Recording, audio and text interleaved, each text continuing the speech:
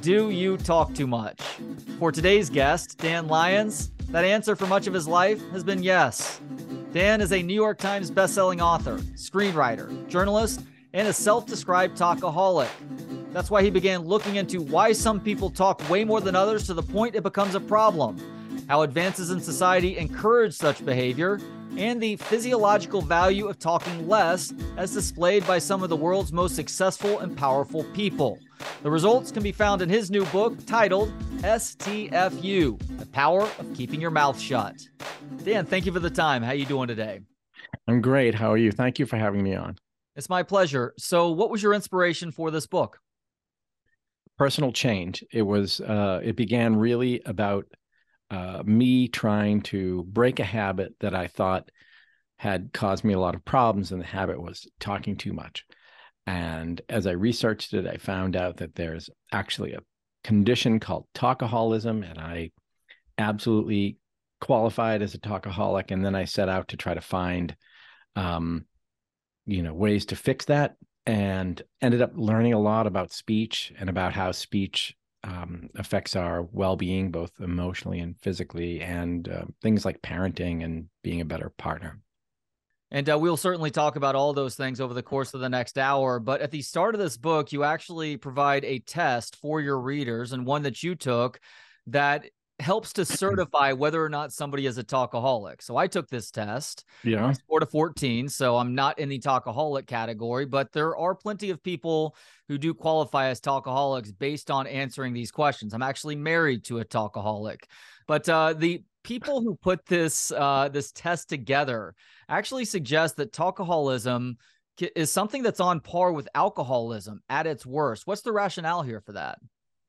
The idea is that a talkaholic is someone who can't stop talking, even when they know that what they're about to say will hurt them, even when they know that saying nothing is in their best interest, will still talk, and that it's a compulsion, and it's akin to an addiction. And the odd thing is that it can actually be beneficial to a certain extent. Talkaholics do really well. They're seen as charming at first, and outgoing and interesting, but over time they become annoying, and people's regard for them, at least in the workplace, starts going down.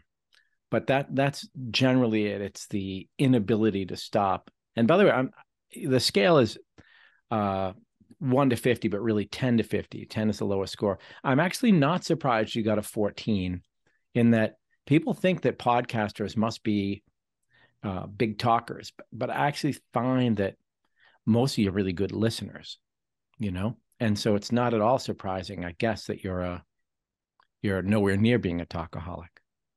Well, I appreciate that. And it really just depends for the podcaster. I actually have a background in radio, and I've been around plenty of people in my life who are over talkers. Some are productive over talkers, like you just talked about, and some are what I've labeled over the years as conversational rapists. They just can't help themselves, but they figure out how to channel that in a quasi healthy / productive manner by doing so into a microphone for 2 to 3 to 4 hours, 5 days a week. But there is a balance to be struck, and some of those people they just can't turn it off. And it's just, it was interesting to read some of the science behind that, because I assumed that there would be a difference in brain function for people who talk too much versus those who talk too little. And sure enough, you in your research did find this difference as described by a talkaholic scientist by the name of Michael Beatty, where he and his team at the University of Miami actually discovered what's going on differently in the brain for somebody who talks too much. So what is happening for somebody who's considered a talkaholic inside their noggins? Right. There's an imbalance of neuronal activity in the prefrontal cortex. I hope I get that right. And essentially, it's in an ordinary person, at rest. The left and right side would be more or less in balance. Some people, that balance is way off. So if your right side is really firing and active and the left side isn't very much, that tends to be someone who's a talkaholic, who also has problems with impulse control, and vice versa. And then the farther you're out in terms of the imbalance, the more of an overtalker you'll be. So that's really interesting. And it took Michael a long time to figure that out. The bad news of that for me was that, well, then there's no cure because you can't rewire your brain. So I sort of ran into him in the early parts of my journey and then sort of hit a wall, and then had to figure out my own ways to not cure talkaholism, but to control it, to develop some discipline. Yeah, to reroute it, because Beatty Yeah, did say that there is no cure for this. But you, in keeping with this research, you did find ways to ebb the flow of words coming out of your mouth. I did. And the funny thing is that I don't know if this is in the book, but Beatty is himself an amazing overtalker. Yeah, it is in the book. He's a Yeah. talkaholic. In fact, the scientist who did the work on talkaholism, who referred me to Beatty, told me before I called, I'll warn you, he is the biggest talkaholic I've ever known. And he said, and you can tell him that because he knows and he's fine with it. But the first time we talked, I got him on the phone. He talked for so long that in the middle of the conversation, I took the phone with me, got in my car, drove to a different part of town, picked up my son, drove him back, got back to my desk, and that whole conversation kept going that whole time. And the next time, and so much so that I had to set up another time to talk to him to get the information about talkaholism, because it's the other problem. He didn't really talk about any of the questions I asked him. And then the second time he called, we hadn't even set up a time. He just called out of the blue one afternoon. And I thought, okay, great. Let me run and get my computer. And he talked for 2 hours about COVID and vaccines and the lockdown at his university. And we still got nothing to do with the book. I had to talk to him a third time to finally get any information. So he is himself an extreme overtalker, but super interesting, really gregarious. But anyway, yeah. So I didn't want to remain a talkaholic, and I didn't want to just say, well, it's just how I'm wired, because it really cost me. And I thought I was motivated to change, I guess you would say. Yeah. Yeah, and this is a brutal self-admission on my part, but I've had to end friendships in the past with people who I didn't dislike them necessarily, but I knew the time commitment required just to maintain any semblance of relationship with that person. Where if I see their name and number popping up on my cell phone, I know that I need to allot the next 2 to 3 hours just to listen to them say whatever. And some of it could be interesting, but it does get to a point where you can only hear somebody speak for so long before you start to tune them out. And Yep. your research bore this out as well. We do have limits with regards to how much we're listening to somebody drone on before it becomes completely ineffective. Yeah, and it's very fast. That was one thing that startled me.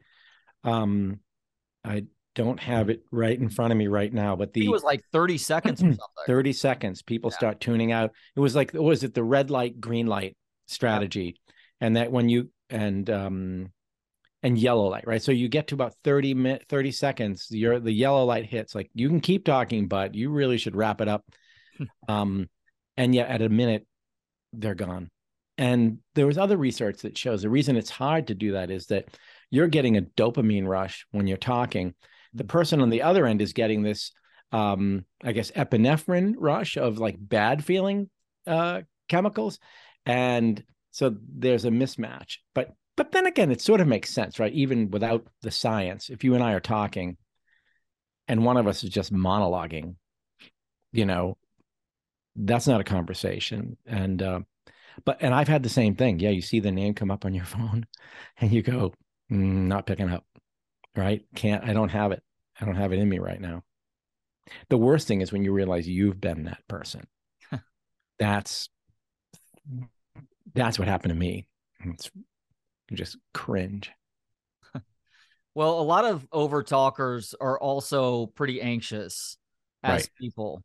And I hate to keep referring to my wife, but I love my wife. I've definitely outkicked my coverage, and I have nothing but great things to say about her. But I'm able to relate to this book as the person on the other end of that conversation at times. And she would wholly admit that she is also a very anxious person. And a lot of over talkers speak as much as they do to try and relieve a sort of anxiety. But how can this behavior actually make the problem of anxiety worse? Yeah, I describe something that I call the anxiety wheel, which is that you're feeling anxious and you do something to help relieve the anxiety. For some people, it's go on social media. For other people, it's talk. And that attempt to self-soothe, in fact, does the opposite. It makes you more anxious. And so it becomes this vicious circle. And I learned through my own practice that if I can sit with that anxious feeling and realize, like, okay, I'm going to want to talk, I'm going to want to over talk. So I'm going to stop. Like this whole thing is about being aware every day when you get up of how you speak and being intentional about trying to control that. So anyway, if you sit with the anxiety, it actually rolls the anxiety wheel backwards. Resisting the urge to talk will actually lessen the anxiety you feel, and to the point where, learning how to STFU or to talk less, listen more, actually becomes like a kind of therapy. It actually is a form of self-soothing your anxiety. It doesn't get rid of it, but it can actually help you cope with anxiety, which is a really fascinating idea that I also came across in doing this book. This idea of speech as medicine, that the way you speak can actually affect how you feel emotionally, psychologically, but also even physically, your physical health and well-being. So it's really profound. The other interesting thing, and I don't know your wife, but I have the same deal. I'm very anxious. And I realize a lot of what happens to me is anxiety, social anxiety. And like I have two modes. If I have to go to a social event, I usually dread them. And I either get extremely shy to the point where I don't want to go, like I'll avoid it, or I'll go and then end up talking way too much. And then leaving going, oh, I feel terrible. But there's some idea that talking too much can actually be a symptom of something like ADHD. And it's actually, in a way, it's a gift because it tells you, hey, maybe you need to go see someone and get this looked at. And for a lot of people, getting a diagnosis and then maybe getting some meds and some therapy actually helps relieve the underlying condition, which then relieves the over talking. Mm-hmm. So throughout most of this book, you are describing different scenarios where people might be better off shutting the fuck up. And I'm glad that you really start with technology with chapter 2 and then chapter 3. Chapter 2 is titled SITFO, or Shut It the Fuck Off. Right. My favorite quotes in this book came from this chapter. The problem is not just how much stuff is flying at us, but also that so much of the stuff is brain melting digital dog shit. How does technology add to the problem of people talking too much, Dan? Yeah, that really is a good line. I'm impressed with my own line there when I heard it read out loud. Maybe a bit extreme. Well, I think that, in the last 20 years, think about it, evolutionarily, or even not in terms of evolution, like 20 years is a blink of an eye, right? And the world in 20 years has changed so radically. And one of the biggest changes is the number of ways that people have to communicate, to broadcast their own ideas and their thoughts, to the point where there are people who are become incapable of ever saying, well, I have a thought about that, but I don't need to put it on Twitter. Like, everything that comes into your brain, you feel like you have to put it online. So part of it is just we've enabled over talking. And some people who are really, really active online are, for example, some of them are really narcissists. Some of them just crave attention, good or bad. And so they have a platform for it. And then we had mobile devices, which meant now it's in your pocket. Now it's never not there, right? And so most of us have multiple communication apps. We might have, email, Twitter, text messages, WhatsApp, Instagram, TikTok.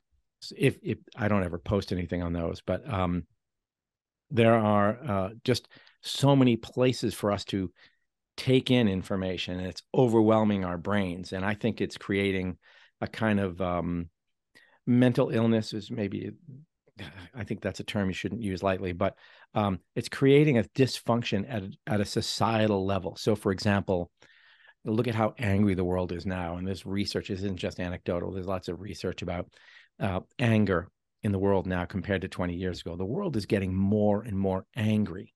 And, used to talk about people who would say things online that they would never say to your face. Well, now they say it to your face. Right? We have people on airplanes attacking flight attendants.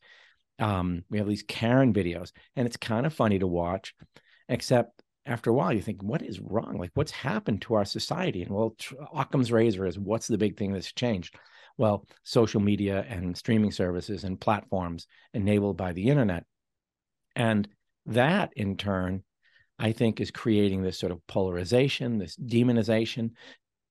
In politics, people say, well, in the old days, Tip O'Neill and Ronald Reagan, they would duke it out all day, but they'd go out for drinks at night. There was a certain amount of civility in politics, even if you look back to the 2008 campaign when Barack Obama ran against McCain, and people would get up at McCain rallies, and it was just the beginning pre-MAGA world of Sarah Palin, and they would get up and start saying, well, your opponent Obama, he's a Muslim and he's a Kenyan, and McCain would stop and say, look, no, like, he's a really good guy. I served with him in the Senate. He's a great guy. He's a family man. He's a terrific person. He and I just disagree about how to solve problems. Think about it, dude, that's gone away, right? And not just at the level of people firing back and forth at each other, like the regular people. You can't have a conversation with people in your family anymore. And I think a lot of that is this, like I say, at a level of a societal level, a kind of anger and mental illness that has taken hold of us, all of us. And we're so brainwashed in that matrix that we don't realize that it's happening. Part of the power of the brainwashing is it also makes you incapable of realizing how much you've been brainwashed. So it's an insidious thing. And I've come to believe the only way to stop it is just to get off social media. And it's not just social media and devices. The shut it the fuck off is really about devices. That's just like have time where you're not with a phone, you're not with a screen, you're not looking at TV. Spend time just being right somewhere. But then social media has its own chapter, and that's its own sort of evil. Yeah, no doubt. And we'll talk more about social media in just a second, though. But the reality is that these machines that make us think that we are smarter are actually having the opposite effect, because many of us are no longer able to think critically or troubleshoot or simply just be in the moment. And that is extremely unhealthy. I don't care who you are, but hey, AI is going to help us do all of that at some point in the near future. So we shouldn't worry about it too much. Yeah, right. AI will do everything for us. I think we've lost something big in our lives. Like in the course of researching and writing this book, I took up something called forest bathing, which I had read about. It sort of originated in Japan, and it's become very big here. There's like thousands of certified forest bathing guides, and it's like a ritual. You go into the woods, you don't do much of anything. This is the ironic thing. It's like the whole point of it is you don't do anything. You don't go and try to hike and how far can I go and how much can I climb. It's just do nothing, and then just be in the woods. And I like to think it's silence, but then when you really sit and you're quiet, you realize it's not silent. There's a lot going on. It just, you are able to kind of, tune in on it. And I have come to believe that those periods of silence are really important, or even like, we'll walk our dog. My wife and I will take our dog out for a walk. And, I get tempted sometimes to pull my phone out and start looking at email while the dog's running around with other dogs. And I realize, like, you just leave the phone. Just go for that walk in the woods without digital stimulation. And almost to the point now where I think because I'm not the only one feeling this way, I feel like people are going to start to remember the value of analog moments, of moments free of digital interference or intermediation. And so, for example, I'm doing an event next week. It's called a salon, which I think is a little fancy, but the woman who runs them in LA and New York. And in LA, she says she has a lot of TikTok influencers who come. And she said the amazing thing is none of them pull out their phones. And she's like, they all crave an analog experience. That's the one thing they don't have. Their whole life is digital and on screen. And what they crave is just to the two of us sit next to each other in a room, like two human beings. Like, it's becoming so rare that now people cherish it. So it's either a good or a bad thing, depending on how you look at it. Yeah, I had a really good conversation in the last couple of months with an author, David Sachs, on his book, The Future is Analog. Great book. Highly recommend it to folks. And one of the points that he makes is, like, if there's a silver lining to the awful things that we all went through during the pandemic over the last 3 years, it's that we got real-time human studies on having to become that much more reliant on our technologies. And as many people are as maybe more addicted now to those technologies, there are plenty of others who woke up as a result and realize that the substance that we seek in this world very rarely has a digital footprint, that it's all about those human-to-human interactions that we get to have with one another, because we all got to go through, whether it was a work meeting or a book fair or a music festival or a concert or stand-up or whatever else, watching those people or that performance on your computer screen pales in comparison to the real thing in ways that it's really hard to quantify. I couldn't agree more. Yeah. I mean, those awful, Zoom meetings, great. I've kind of got used to those. But yeah, the thing where it would be the company be, well, usually we have our annual event and it's in person, but we're just going to do it online. And it's just awful, which is kind of why, I understand remote work and why people want to work remotely. And I do, because I'm home alone in a room. I actually would love to work around other people. And, I've noticed that I do some speaking sometimes where I'll, go to a corporate event. And I always think, God, if remote is so good, why did we all spend lots of money to get a plane ticket and a hotel room? And why did the organizers spend a lot of money to rent this venue and get food? But why do we go to all this trouble to be in the same room? We could just do this on Zoom, right? Well, no, because Zoom sucks. Like, it's that much better to be together in person. It's worth all that money and effort.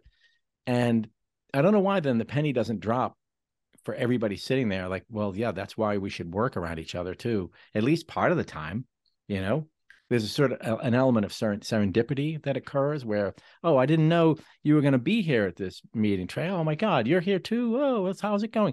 And then we end up talking. Maybe it's just we chit chat, or maybe, we end up meeting someone and going, oh, we're in the same business. Maybe we should collaborate. Let's exchange information. So new ideas and collaborations and progress comes from just people somehow being in the same physical space.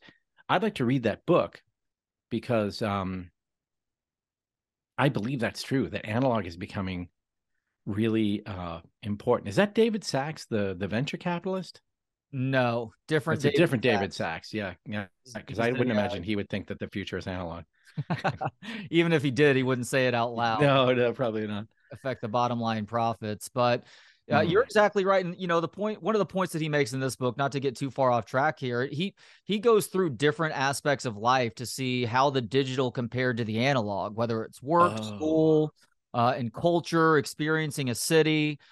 religion, and he found without fail that the real world experience is much better. Now, as you just suggested a couple minutes ago, it's up to people to really find more ways and better time to unplug. And that may be hard for some people to hear, but I agree with that, because much like with the U.S. healthcare system, and your best bets to remain healthy over a long period of time is to try and rely as little on the U.S. healthcare system as possible. So leading a life where you're eating relatively healthy and you're getting movement in and physical exercise and things like that. It's up to you to understand the perils of what's going on with these digital technologies and act accordingly. And that is certainly the case with social media. And that is the title of chapter 3, Shut the Fuck Up on Social Media. As you write, social media companies have become akin to big tobacco, peddling a harmful product, targeting kids, and covering up scientific research that might undermine their business. Yeah. These major internet corporations, and especially social media, have figured out how to hack our dopamine systems. What effect does this have on users over time? Well, not a good one. The interesting thing, the caveat I would preface this with, is what makes it difficult is that there are some ways in which social media is really good, right? Where it makes life better, it helps people stay connected, et cetera, et cetera. So you can't just say it's all bad, stop it all, right? Which is, you know, then that means you have to find a balance. But yeah, their business model is selling ads. They want to show you as many possible, so they want to keep you on the site as long as possible. The way to do that is to get you engaged, which means not just reading, but tweeting, sharing, posting, liking. And the way to get you to do that is to kind of get you angry or provoke you or piss you off, to show you stuff that's going to make you go, oh, damn, you know, I want to write something about this.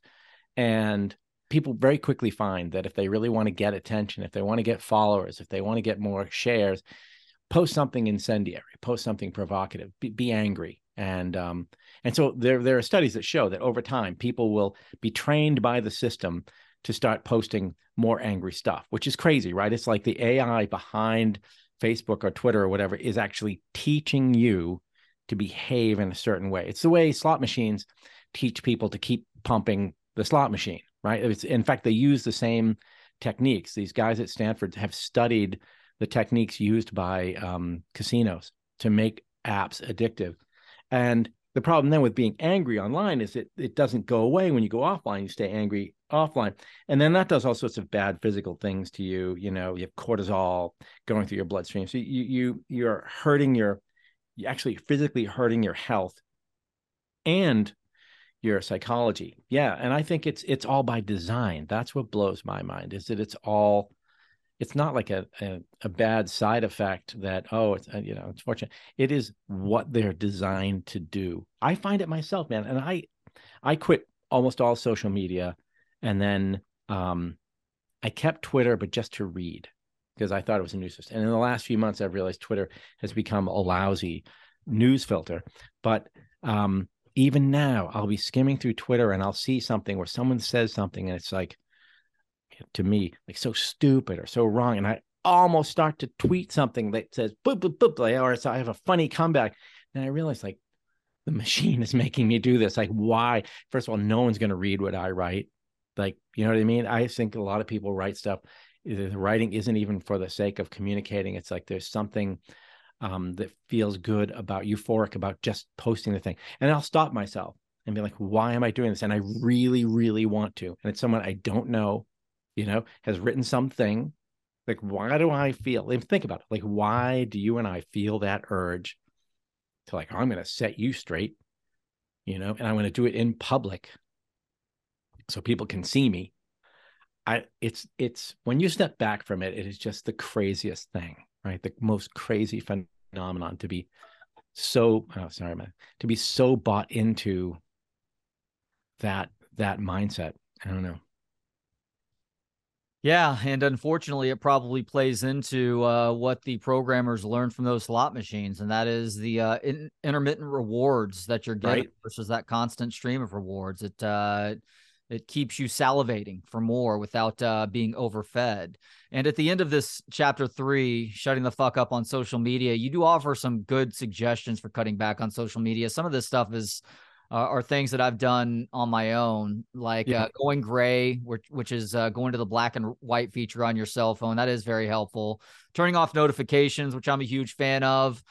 You suggest buying a dumb phone, which I have not done yet, but I am so close to that point where I just go back to a phone that maybe offers just text messages, phone calls, and then some simplistic version of Tetris. And then you also suggest something called the wait method. What exactly is the wait method? The why am I tweeting, which is also, it really originated as why am I talking, and as a way of helping people in, say, meetings think about, why am I going to put my hand up in this meeting and say something? And then there's a list of questions you ask yourself about, well, what do I hope to achieve from this? I use it in a chapter about talking, but I also use it in tweeting. Because I actually think over tweeting is like the first cousin of over talking. It's the same thing, right? And yeah, why am I tweeting? What do I hope to get from this? What will I accomplish? Will I persuade someone? Or the other one I always wonder, do I have some special knowledge or expertise in this very narrow field that makes my opinion worthwhile? So, for example, there's a guy on Twitter named Mark Hertling. He's a retired general, and he comments a lot about Ukraine, and his stuff is great. I will tune into him because, man, he knows this stuff. He can explain to you, here's why you shouldn't have this kind of missile because it requires this many people to maintain and train and blah, blah, blah. It's like, wow.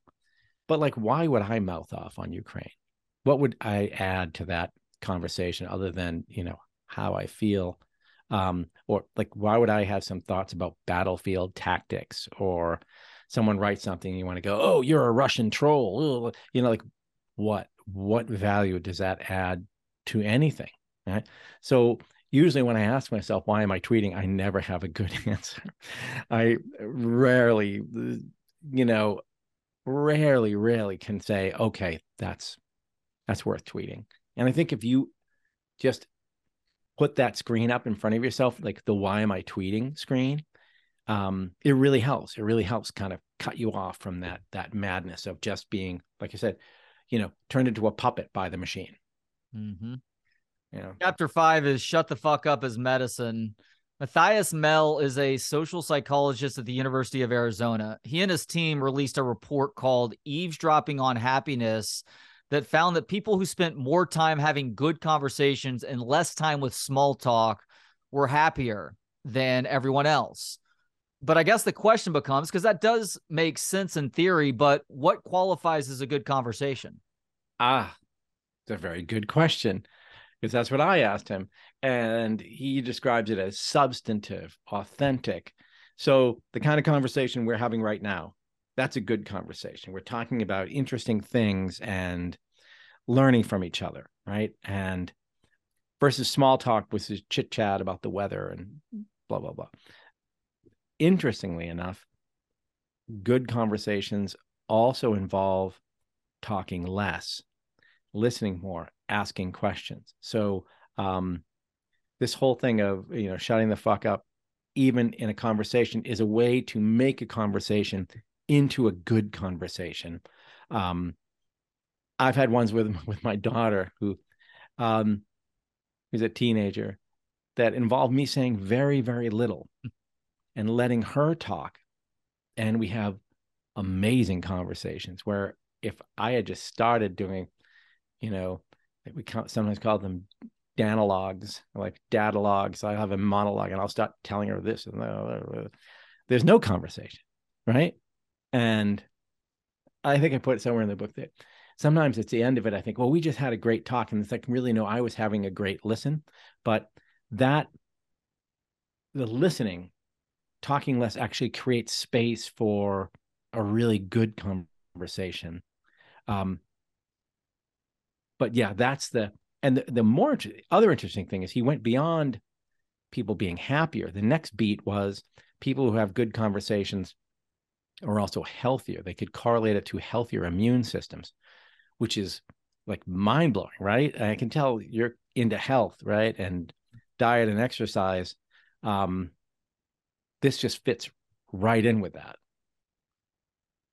Yeah, UCLA research found that good conversations can cause a down regulation of the inflammatory response. And when you're doing that, I mean, that is touching a lot of bases with regards to things that can potentially go wrong, but can also be really good if you're finding a way to get that under control.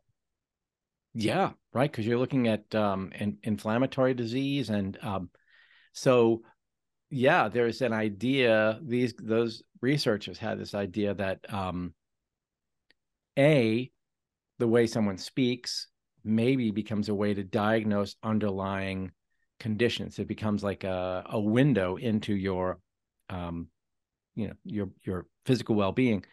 And then Matthias Mell thinks that we may then be able to flip it around and say, well, if I change the way I speak, can I become healthier? So we know, like, okay, if I get 10,000 steps a day, I will be healthier. If I sleep this many hours a day, I will be healthier. Well, what if we say, well, also try to have two really good conversations every day. Make sure you get out, find people, and that will make you healthier too. Why do we not include speech and the way we speak into that formula for health and well-being?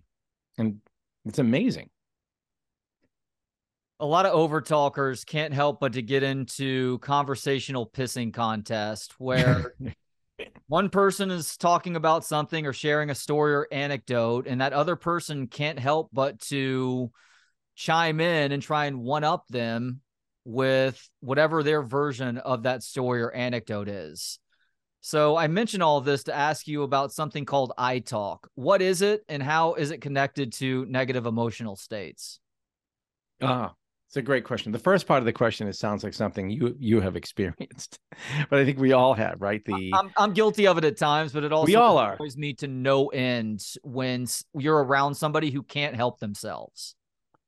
Yeah. My problem is, I think sometimes it's well intentioned. I find this myself. Like, you'll say, "Oh, we just got back. We went on this great vacation. Oh, where did you go? Oh, we went to Italy, and we toured it." Now, the best thing for me to say is, "Oh, like, well, where in Italy, and where'd you stay, and what did you do, and what did you like about it?"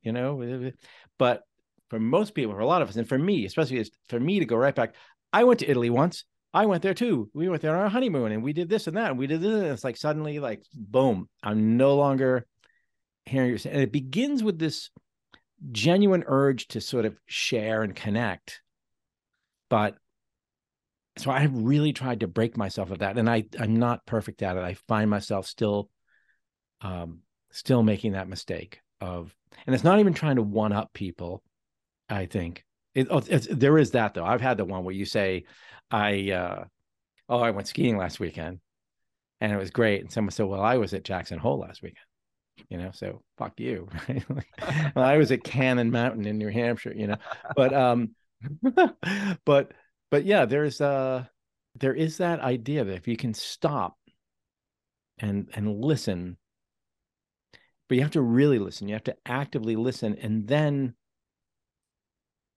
follow up. The other problem people have is, you're talking and I'm sitting here, I'm not really listening. I'm already thinking, like, as soon as he finishes, I'm going to tell him that I went to Italy.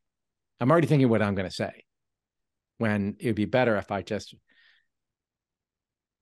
let you talk and then respond to that. But in other words, to have a good conversation, if we're going to have a really good conversation, that would be the way to do it.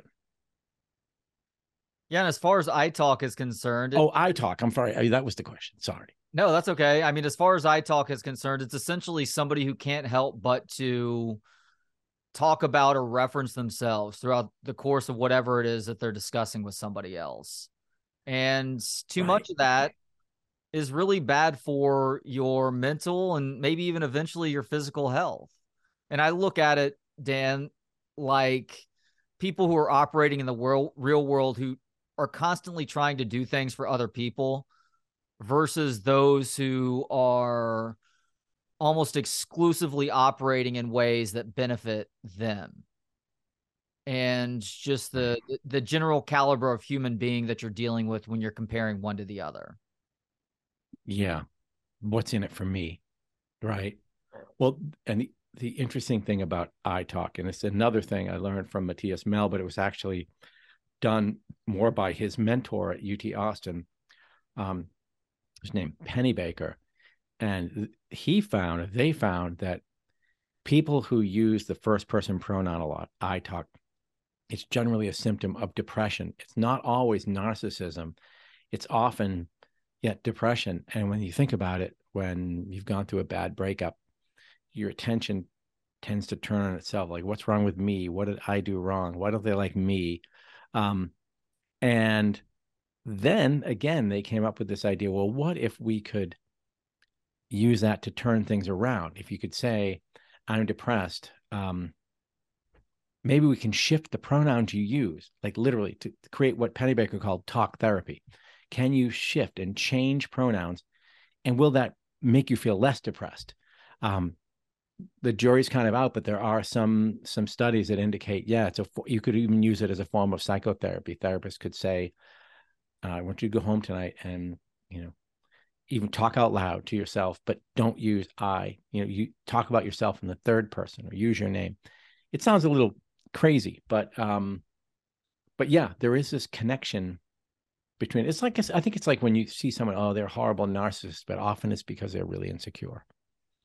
So I'm going to offer an ironic response here because I'm going to talk about myself for just a second. But I've quit a lot of things in my life successfully, and sometimes it's done for betterment, and sometimes it's just proving to myself that I'm stronger than the vice. And at one point, about 15 plus years ago, I'd read a book that had suggested to try to stop referring to yourself in the first person in conversation.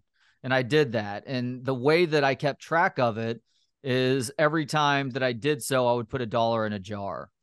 And my narcissistic girlfriend at the time is like, what are you going to do with the money? I'm like, I don't know. I'm going to give it to a charity or something. She's like, I'm like, I may keep it for myself. She's like, well, what good is that? I'm like, well, I'm doing it to quantify how much I'm talking about myself. And here I go, already having to put dollars in the jar, just having this conversation with her. It's more about trying to get a handle on this and see how bad a problem it is. And I have eventually got a pretty good handle on referring to myself in conversation. And one, I did find it to be hugely beneficial for my mental health. The other thing that it makes you do is it really makes you think about what it is that you're going to say before you say it. Because even though I'm not somebody who's an over talker, I'm somebody who does lack that filter at times. And it has gotten me in trouble in my life. Now, it's been helpful at times in radio and occasionally in the podcasting realm because you say things that are witty or funny or irreverent or offbeat, but it can also cause serious issues. And when you're having to think a lot harder about what it is that you're about to say or how it is that you're going to respond to something, I think that it is good for the flow of conversation, for the sake of those good conversations that we just talked about. That makes a lot of sense, I think. And then when you're doing that, if you're speaking with intention, so you're thinking about what I'm going to say. It's sort of like, wait, like, why am I talking? What do I want to communicate here? But then I think also when you were trying not to use the first person pronoun, that probably caused you to then shift your attention to the other person. It did. Or to, yeah, right. So you're, and it's probably ultimately more interesting to you, because you're learning about other people. Yeah, caring more about the world around you, no question. Chapter 6 is shut the fuck up at work. Nobody should want to be that person at work. The person who can't help but to chat up every last person that they see. I brought up the term that I coined a few years ago, a little bit earlier, the conversational rapist. And you actually offer tips on how to shut this person down. Now, my tactic of telling that person that they're annoying and that they need to stop so much pointless conversation with people who don't want to be bothered by them, that never seems to work, Dan. So is there a strategy that you enjoy that you got to make reference of to the readers of this book? I think ultimately the best advice I came up with was just run. When you see them coming, you have to get away. I mean, there are ways to use body language. If you're in person together, you can literally physically start turning your body or your gaze. Another one, it's kind of weird, but it's almost like a boxing strategy where you start physically moving them in a circle. So, when there's a boxer in the middle and the other guy is coming around him, you can actually physically start moving the person. And as you're moving them, peel off. But the strategy I've read about. I don't know if I would dare. It depends who it was. You can literally just pull the person aside, and if in a good way, say, you maybe are not even aware of this, but you kind of bother people with this. You talk too much, and I don't know if that's the politest way to say it, but there are some people who I think are just beyond hope. They can't be helped. In the chapter, I mentioned this study by a guy named Jason Axum, who I tracked him down. He was a grad student years ago and did this research, but like people at work eventually hate you. They hate that person. And there was one anecdote in his report that really blew my mind, which was there was a guy, very gregarious, overtalker, got promoted to be a manager. Now he had like 5 people reporting to him. So it was a good first step up. And he would annoy them all by coming around and talking. And what'd you do this week? And I think he thought he was being a great boss. He was being, supportive. And they all thought, like, you are driving us nuts. Like, we can't get anything done. And they actually went and complained about him. Some of them threatened to quit. And so management came to the guy and said, look, it's a deal. You got to really learn how to do this and we'll help you. But otherwise, you can't be a manager anymore. And this guy chose a demotion. Like he said, I'm not going to change who I am. This is how I am. And he actually, willingly hurt his career rather than trying to fix this problem he had, which tells me like that's how powerful the compulsion can be for some people that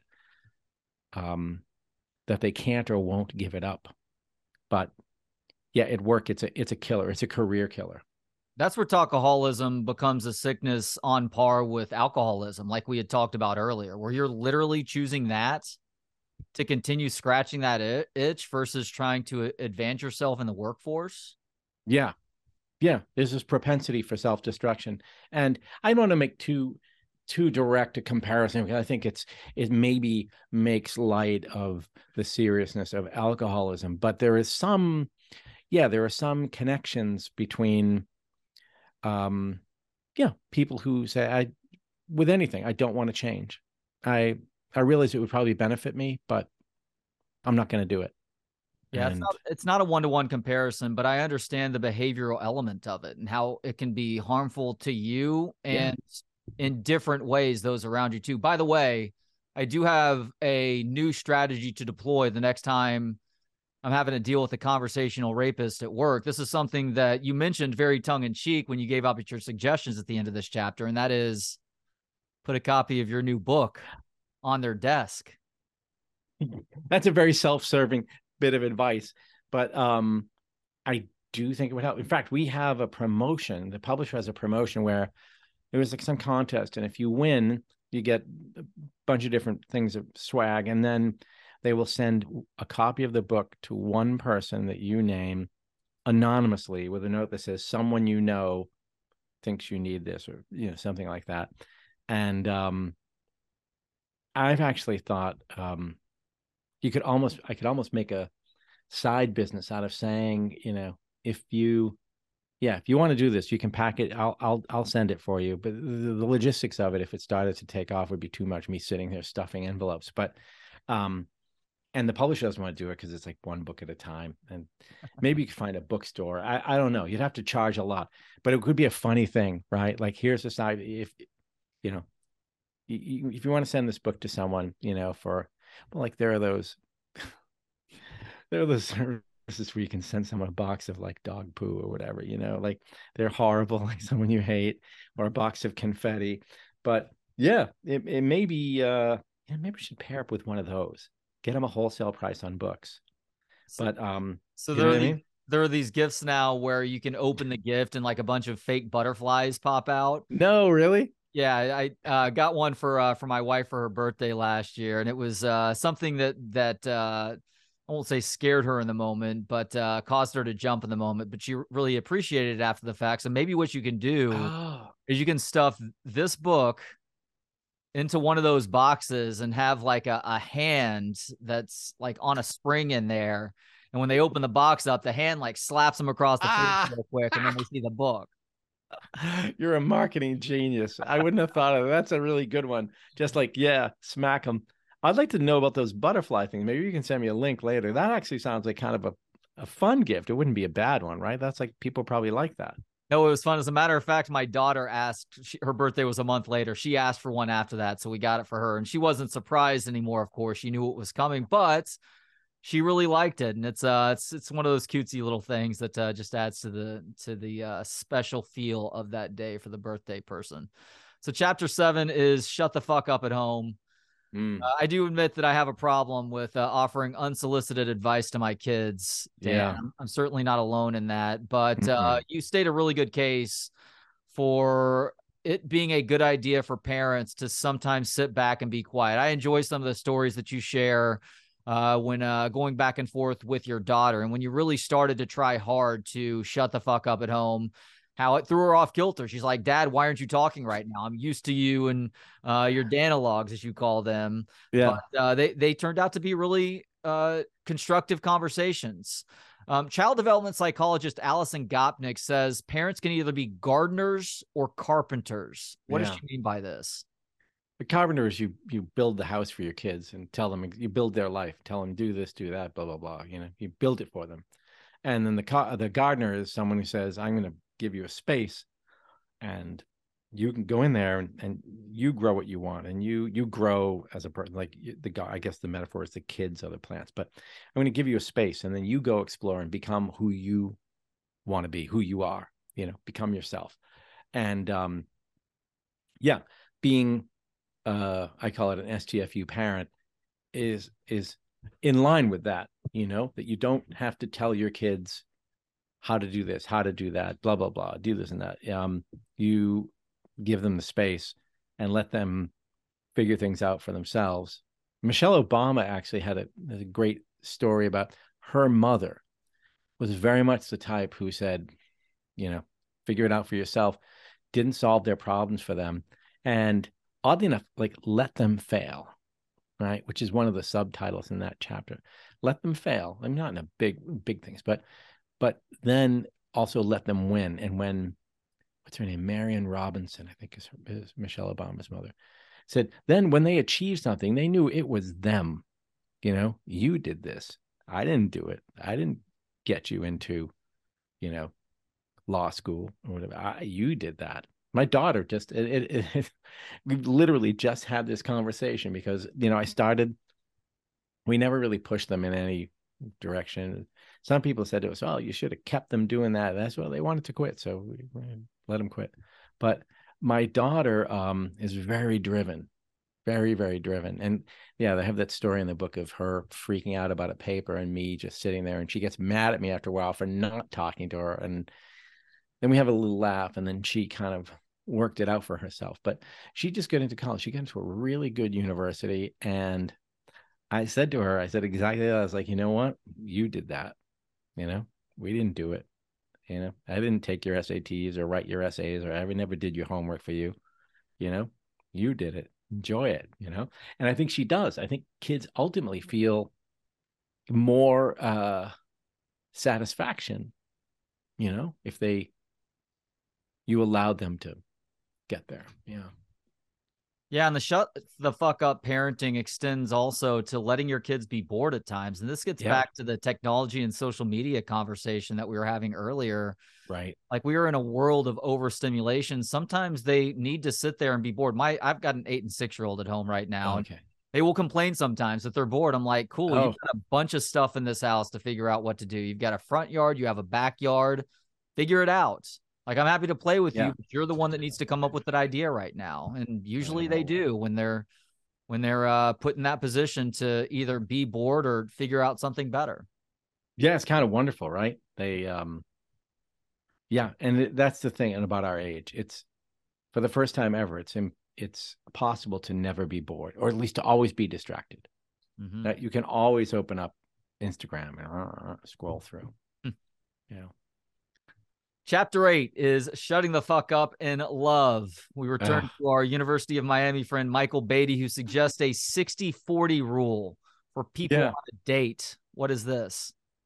He says the ultimate balance, if you're on a first date and you want to get a second date or whatever, that both that you speak no more than 60%, but no less than 40% of the time. And within that bandwidth, it could be 50-50, it could be 60-40, whatever, but that both people are talking sort of at about the same amount. Because if it gets too extreme, if you go on a first date and you do 10% of the time, you basically just sit there and don't say anything. Well, that's not going to work out. Even if the other person is talking 90%, you're going to be annoyed, or you're going to be like, oh God, that was crazy, or if you both go and you both speak 10%, there is no talking, right? That's bad. Like, in other words, you have to meet sort of in the middle and not, but not take up all the oxygen. He teaches a class in, I think it's called like romantic communication or something at University of Miami. He said it's always sold out. Kids love it. They look at movie clips and, study this. How do you communicate with a romantic partner in a way that's effective? I mean, college kids are probably looking at it like, how can I get a girlfriend? But I think at a deeper level, somebody like me, I've been married for 20 years. It's more like, how do I conduct myself? How do we keep the relationship strong, in the way we communicate? Yeah, and I'm glad you bring up the 36 questions for love. Oh, right. I guess it was originally a research paper maybe that turned into a New York Times article. And I've utilized questions for my family where I'll, it's pick a number and then we ask the question and talk about the question. Some of the questions aren't appropriate for an 8 and 6-year-old, of course, but some of the questions I think are good for everybody. But the part of that 36 questionnaire that I think gets overlooked at times is that after you go over those questions, you just look at one another saying nothing for 4 minutes. Yeah. Which may be as if not more powerful than any of the questions and answers that you're talking about. Yeah, that's amazing. So you guys have used that system? We don't, I've never gone down all 36 questions with my wife before, but over time we've talked about most, if not all of them, but I've also neglected the 4 minutes of silence part. I feel like I've kind of screwed up in that regard. And I don't know if it's a magic formula either, but that was a woman who tried it, that technique. She wrote began as an article in the New York Times about going out. I think it was a guy she kind of knew, like with friends, and they ended up getting married or getting in a relationship. And then she wrote a book about it, How to Fall in Love with Anyone, I think was the title of it. But yeah, the minutes of silence at the end, I guess, are really important. And there was another, wasn't an experiment, but it was a thing that was done. I can't remember where it was. God, now I should have remembered my own book better, but it was, I don't think it was Germany, but somewhere in Europe, where they had a lot of refugees from Syria and then people local. And there was a lot of tension, obviously, about all these people coming into our country. And the experiment was, they filmed it, just sit in a chair, you and I. One person's a Syrian refugee, a refugee from somewhere. The other is a Swede, or wherever they were from. And just look at each other. And I think it was 5 minutes, maybe it was 10. And they filmed it.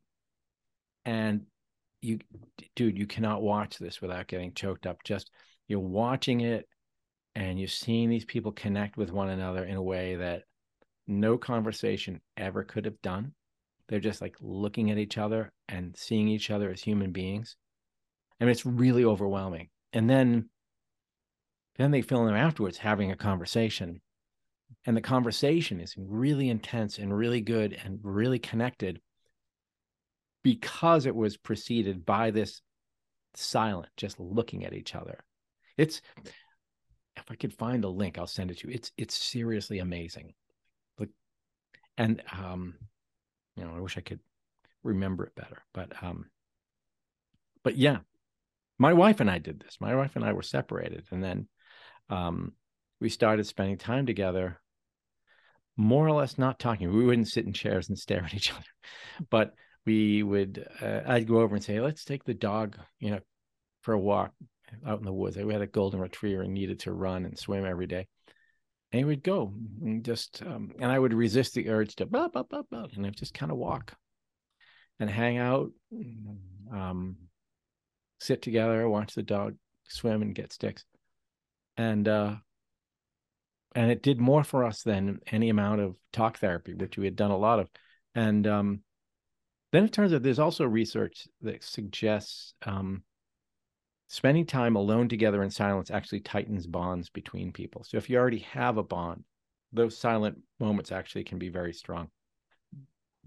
Yeah, it was interesting that you made an argument in some circumstances against talk therapy for two people who are having issues. And we as a couple have gone to therapy before, thankfully not because there are any serious issues necessarily, but I remember thinking in those moments, like, this is a complete stranger who is asking us to explain one thing or another, wants to hear from us about what we think our problems are, and then we're supposed to take what they're telling us in return as the word of God and try and apply that in our lives. And that may work for some, but I think for independent minded individuals, you're going to be pretty skeptical in situations like that. But I can see the value in just spending time together, not saying a whole lot and just kind of enjoying the moment. And while it may be a bit apples to oranges, like, I feel like there is a forest bathing element to what you just described, where in this world where our attention is constantly being drawn on one thing or another, especially if you live in a city and you're walking down a city street. I mean, you're seeing advertisements left and right. There are other people walking by. You may have to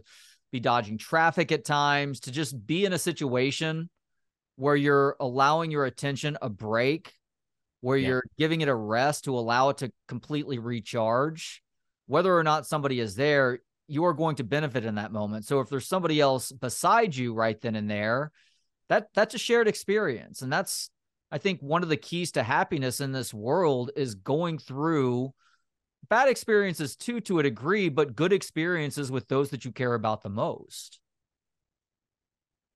Yeah. Yeah. Those Something as moments. melancholy as watching your dog or playing fetch with your dog, or watching your dog run around the dog park for an hour or so. Yeah, we do that now too. We often, especially on weekends, because we have different schedules during the week. But I'll get up Saturday. I'm really excited. Like, where can we go with the dog? And either one of us could do it alone, but we kind of want to go together. And we might talk, but we don't hash out any big things. But I actually do believe in therapy. Like, I think therapy can be really good, even couples therapy. For us, it didn't work, and there's some statistics that show that it fails quite often, and some people feel that they came out of couples therapy worse than before. I think it probably is very much depends on who you are and where you are. You can get to a point where things are just so bad that talking about it isn't going to help. And I think we got to that point, but and so silence helped us. Ruth Bader Ginsburg had this great line about the key to a happy marriage or a successful marriage is sometimes be a little deaf, or sometimes it helps to be deaf sometimes. And then she expands on it in her book and says, well, unkind word is said, just they're having a bad day, just, you didn't hear that, just let it go. And I thought, like, it also means, like, sometimes it helps to be mute, and I never had a mute button. I needed to develop a mute button. But yeah, I think there's an argument to be made for quiet and silence in a relationship as a couple, and not like I'm giving you the silent treatment, which we used to do a lot of, but yeah, sort of easy silence. It's probably very powerful. Shutting the fuck up can and should apply to email too. What is the 50% rule? Write your email that you want to write.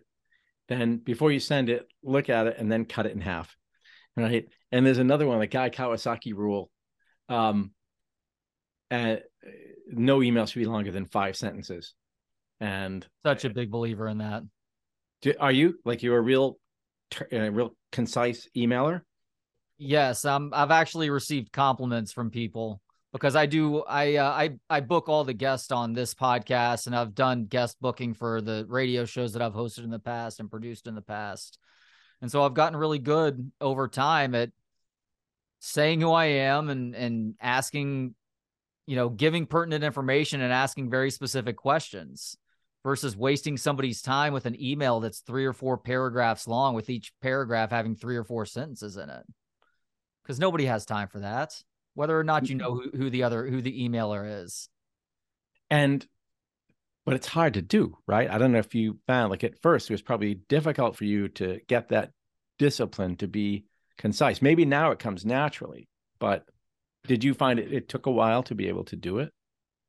I must be a natural because and it's probably also self-serving also, because I've known for a long time that I don't want to read somebody's novella in the form of an email. Like, I just get to the point, let me know what's going on so I can respond if need be, and then get on with my day. I find this so often. I start writing an email. It's really long. And then I look at it and go, no. And I have to back it up and say, okay, like, what one thing does this email really need to convey, and, or 2 things. And I think anything longer, you can be like, do you have time to talk? Do you have time for a chat? And then we'll talk about it. But yeah, because I don't read those long emails, and I'm involved with a project where recently 2 people it's a group thing. 2 of these people write like novella length emails to each other. And I'm always like on the sidelines watching. And I will force myself to read the whole thing.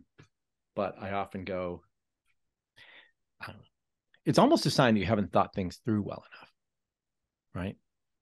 I agree with that. And to your point, if there is a longer conversation that's necessary or more that needs to be said, set up a Zoom meeting or a phone call or some sort of in-person conversation. Like, sometimes my wife, throwing her under the bus again, but sometimes my wife will ask like very serious questions via text. And I'm like, hold on. Let's talk about this when we get home. I'm driving right now. I don't want to text to speech the next 3 paragraphs that are probably going to be butchered to hell by the artificial intelligence that's trying to interpret what it is that I'm going to be responding to you with. Yeah. I don't know. Maybe it's because I'm kind of an over talker. This really requires work and concentration for me to do that. But I think I've got better. Just based on this book, I would say so. And by the way, like, your job requires you to use a lot of words. So it's not necessarily a bad thing that is your natural inclination. You're a best-selling author. You're a journalist. You're a screenwriter too. So you need the ability to crank out a lot of words for the projects that you're creating. But, there's this old saying of like, if I had enough time, I'd make it shorter, whatever, like, it's, you want to blast it all out. And then the real work comes with like throwing stuff out and getting down just to the essential or the right amount of words. But oddly enough, God, I never thought of this till you just said it. But like, my first drafts tend to be very sloppy and very overwritten, lots of repetition. I just kind of get it all out, and then the real work for me begins in the rewrite. Like, the rewriting is actually the writing for me. That's interesting. Well, the final product for this book it's succinct. I mean, the book is barely over 200 pages, and I read a lot of books. Like, I don't feel like there were any wastes of words here. Like, some books that end up in the 300 to 400 page range, you're like, God, you could have cut half of what you wrote here. I didn't get that feeling with this book. I thought it was a great read. Thank you. I think the editor was hoping it would be longer when we first conceived of it. And I kept saying, dude, I don't know. And he's like, oh yeah, you'll get into it and it'll be, you know, and I was like, and then it came out. It was kind of a short book. And then I thought, well, yeah, but like for the subject matter, maybe it makes sense. Like you don't want to read an 800-word book about the virtue of talking less, right? Although I do think there are people who look at books and go, well, I'm not going to pay all that. And the book's only this big. I want a big fat book, you know, maybe, who knows? Well, there's always Brothers Karamazov. All right, chapter 9 is In War and Peace. Yeah. yeah, exactly. Chapter 9 is shut the fuck up is power. Yeah. In this chapter, you go over ways some really powerful and successful people make things happen by saying very little. For instance, what is the Bezos question mark method? It's a great example. Jeff Bezos, the founder of Amazon, has developed this thing called the question mark method, which is when, let's say, a customer writes to Jeff Bezos complaining about something, some big problem. And it must be important enough to get all the way to him. He will then, instead of answering the customer, will find out who's the person inside Amazon responsible for this and just forward the email to that person with a question mark. Like, you know, see below, what's this? And apparently, people in Amazon would live in fear of getting a question mark email from Jeff Bezos because it meant, you know, you're in trouble. You better fix this now. And you can see how it would be almost scarier than him going on. I don't know. Even if he's yelling at you, but the tendency of the boss would be like, hey, I know, blah, blah, blah, but maybe you can figure this out and tell me what's going on. Maybe is it this, is it that, blah, blah, blah. Or the one that just goes, you know, like really mean email. Just the one question mark. Think about how scary that is, right? Just like, I'm not going to tell you what I think. Just fix this. And yeah, it's a savage move. And I think you have to be Jeff Bezos to pull it off, but maybe not. Maybe any of us could be like, you know, sometimes you send an email to someone, it's like FYI or see below. Like, you don't need any more comment from me. This is what, yeah, I don't know. Yeah, Richard Branson, you give some good examples from his leadership memoir throughout this book. And I think the example you provide in chapter 9 is how he takes notes. Like whenever he's in meetings, he does very little talking and he takes a lot of notes. Yeah. And then responds accordingly after the fact. I like that because we all feel so much pressure to comment immediately on what's going on in our lives or in this world, which is probably a byproduct of social media society. And so somebody who's obviously accomplished as much as he has, choosing to write down what is being talked about, really consider how he's going to respond before eventually doing so. There's a ton of value in that. Yeah, I've started doing that. Where's my, oh, here it is. It's going to make some noise, but I carry a notebook everywhere I go now. And I like every meeting all day long. It's like a journal I get up. Okay. Today's Tuesday, February 28th, 2023. And I'll write down, I had this meeting and I just take notes in the meeting. I'll put highlighters. And then, I find that later it's easy enough for me to spin back and go, oh, what did we talk about in that meeting back in January 12th? And I can flip through and find it. The tricky bit is when you don't remember what day the meeting was on. But anyway, yeah, or you lose the notebook. Or you lose a notebook, right? Sometimes I'll write things down on paper and then I'll go create a Google Doc and, you know, put it there so it's, you know, remembered. But I do think it forces you, Branson's thing is it forces you to pay attention. Yeah. You know, and it shows the other person that you're paying attention because you're looking at them and you're writing it down. They know you're paying attention to what they say. Yeah, I think it's a really good trick. Branson's big on listening. Mm-hmm. He really believes, you know, the best thing to do is sit back in a meeting, let everybody else talk.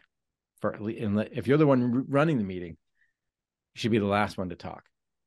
You know, maybe you open it up and then go around and then, you know, you say what you want to say or say. I just talked to someone who knew someone in the Obama administration who said Obama would routinely have a meeting, ask a few questions, but really say very little.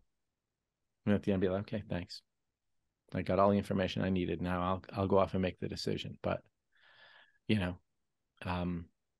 a lot of bosses and managers, I think, have a hard time doing that. Yeah. It makes you wonder about the Obama example, because you do talk about this and Shut the Fuck Up at Work, that work meetings are the worst. They are typically filled with people who love to hear themselves talk and feel like that's the perfect forum to do so. If meetings in the Obama White House or whatever, whoever the president is at that point in time, if there are notorious overtalkers in those meetings, that everybody else just rolls their eyes as soon as they open their mouth for the first time, because they know that person is going to have a hard time shutting up. Oh, and you've probably been in those, where you get on. I think some people feel if they don't say anything, people are going to think they're dumb. Well, I'm not carrying my weight. I need to have something smart to say here. I better be able to impress everybody with my brilliant thought. And it's hard to sit back and be like secure enough to go like, no, they know I know, like Obama didn't have to prove anything, right? And also there are people like I know this. I generally don't think well on my feet. Like if I'm in a meeting and we're trying to brainstorm an idea, and I very often won't have an idea in the meeting, but like 2 hours later or that night driving home or going out for a walk, something will hit me. So I need that delay, to be able to come up with an idea. I think the same thing happens in big organizations, for what it's worth. I think, there are companies that think, well, we need to communicate to the organization. So let's have an all hands, and let's have 2-hour all hands. And we'll just throw slide after slide after slide. And each slide has a whole bunch of stuff. And someone will sit on the call and just read everything on the slide to everybody who's sitting there watching the slide. And at the end, it's like, well, we got 5 minutes left. Any questions, any Q&A? And I feel like, at an organizational level, it's the same as at a interpersonal level. It's like 60-40 rule, right? Yeah, you have to communicate to the organization or to your team if you have a team of 10 people. But you got to let them into that conversation, So yeah, it's very rare that I've been in a work meeting that goes over 30 minutes that has any more value than whatever that first half hour provided. Or if it does go longer, typically there was somebody windbagging it for a good 15 minutes throughout that just could have been cut out altogether. But maybe it speaks to what you just mentioned, which is the insecurity of not wanting to be the person in a room who contributed nothing. And as a result, you end up harming yourself in a different way by annoying the shit out of everybody. Right. So where's that balance? Yeah. Because if you just sit there, there's the other people who are in a group meeting and they're muted and the picture is off, and they're not even there. They're like watching TV. They may not even be in the room, right? So you can't be that person, right? You need to be attentive, but listening. But yeah, I don't think you necessarily have to talk a lot. Do you mean to tell me that people know that me being muted and off camera, they realize what's really going on my end? I don't know. I can't say what people know. I know that when I'm muted and off camera, I am not paying attention, man. Although I had one yesterday. Sometimes there's a group that I'm in a group call with, and nobody puts on video. It's kind of nice. You're just on audio, and I mute because I'm usually not the main person in the meeting. I'm kind of, if anyone has a question or wants to ask, or if I have an idea, I might, hey, can I chip in? But I am paying attention. But yeah, I think you may be getting busted if you. Depends on the meeting. Guess that's. And it sounds like you sit. Sorry. Go ahead. I was just gonna say, it sounds like you sit through a lot of the kind of meetings I sit through too, where you're just like, why am I on this meeting? Yeah, there's a fair number of those. So I'm not going to feel bad about continuing to mute my mic and turn my camera off. Yeah. Chapter 10 is shut the fuck up and listen. So hopefully for those listening right now, or for those who have had the pleasure of reading this book and have made the effort to shut the fuck up, Yeah. We're also doing a better job of listening. But why is listening so hard for a lot of people, Dan? Oh, yeah. It's amazing how hard it is. And one theory is that it's physiological, that actually our brains can process, I think it's 800 words a minute, and most of us speak 125, something like that. And so, someone's talking to you, but your brain has all these spare cycles because, like, yeah, I can hear what you're saying. And then my brain starts wanting to do other things, like look at my phone or, check email, and then you're not paying attention at all. So it is, you have to force your brain to do something that it doesn't really want to do. That's one theory. Other theories are just that people tend to sit there and already be thinking about what they want to say. And we talked about this before. As soon as you're finished, or they want to make sure you think that they're smart. They want to impress you. They have something clever to say. It's just very, very hard to sit back and actively listen and resist the urge to jump in. You actually sought out listening advice from the professor of a course on listening at Keene University in New Jersey.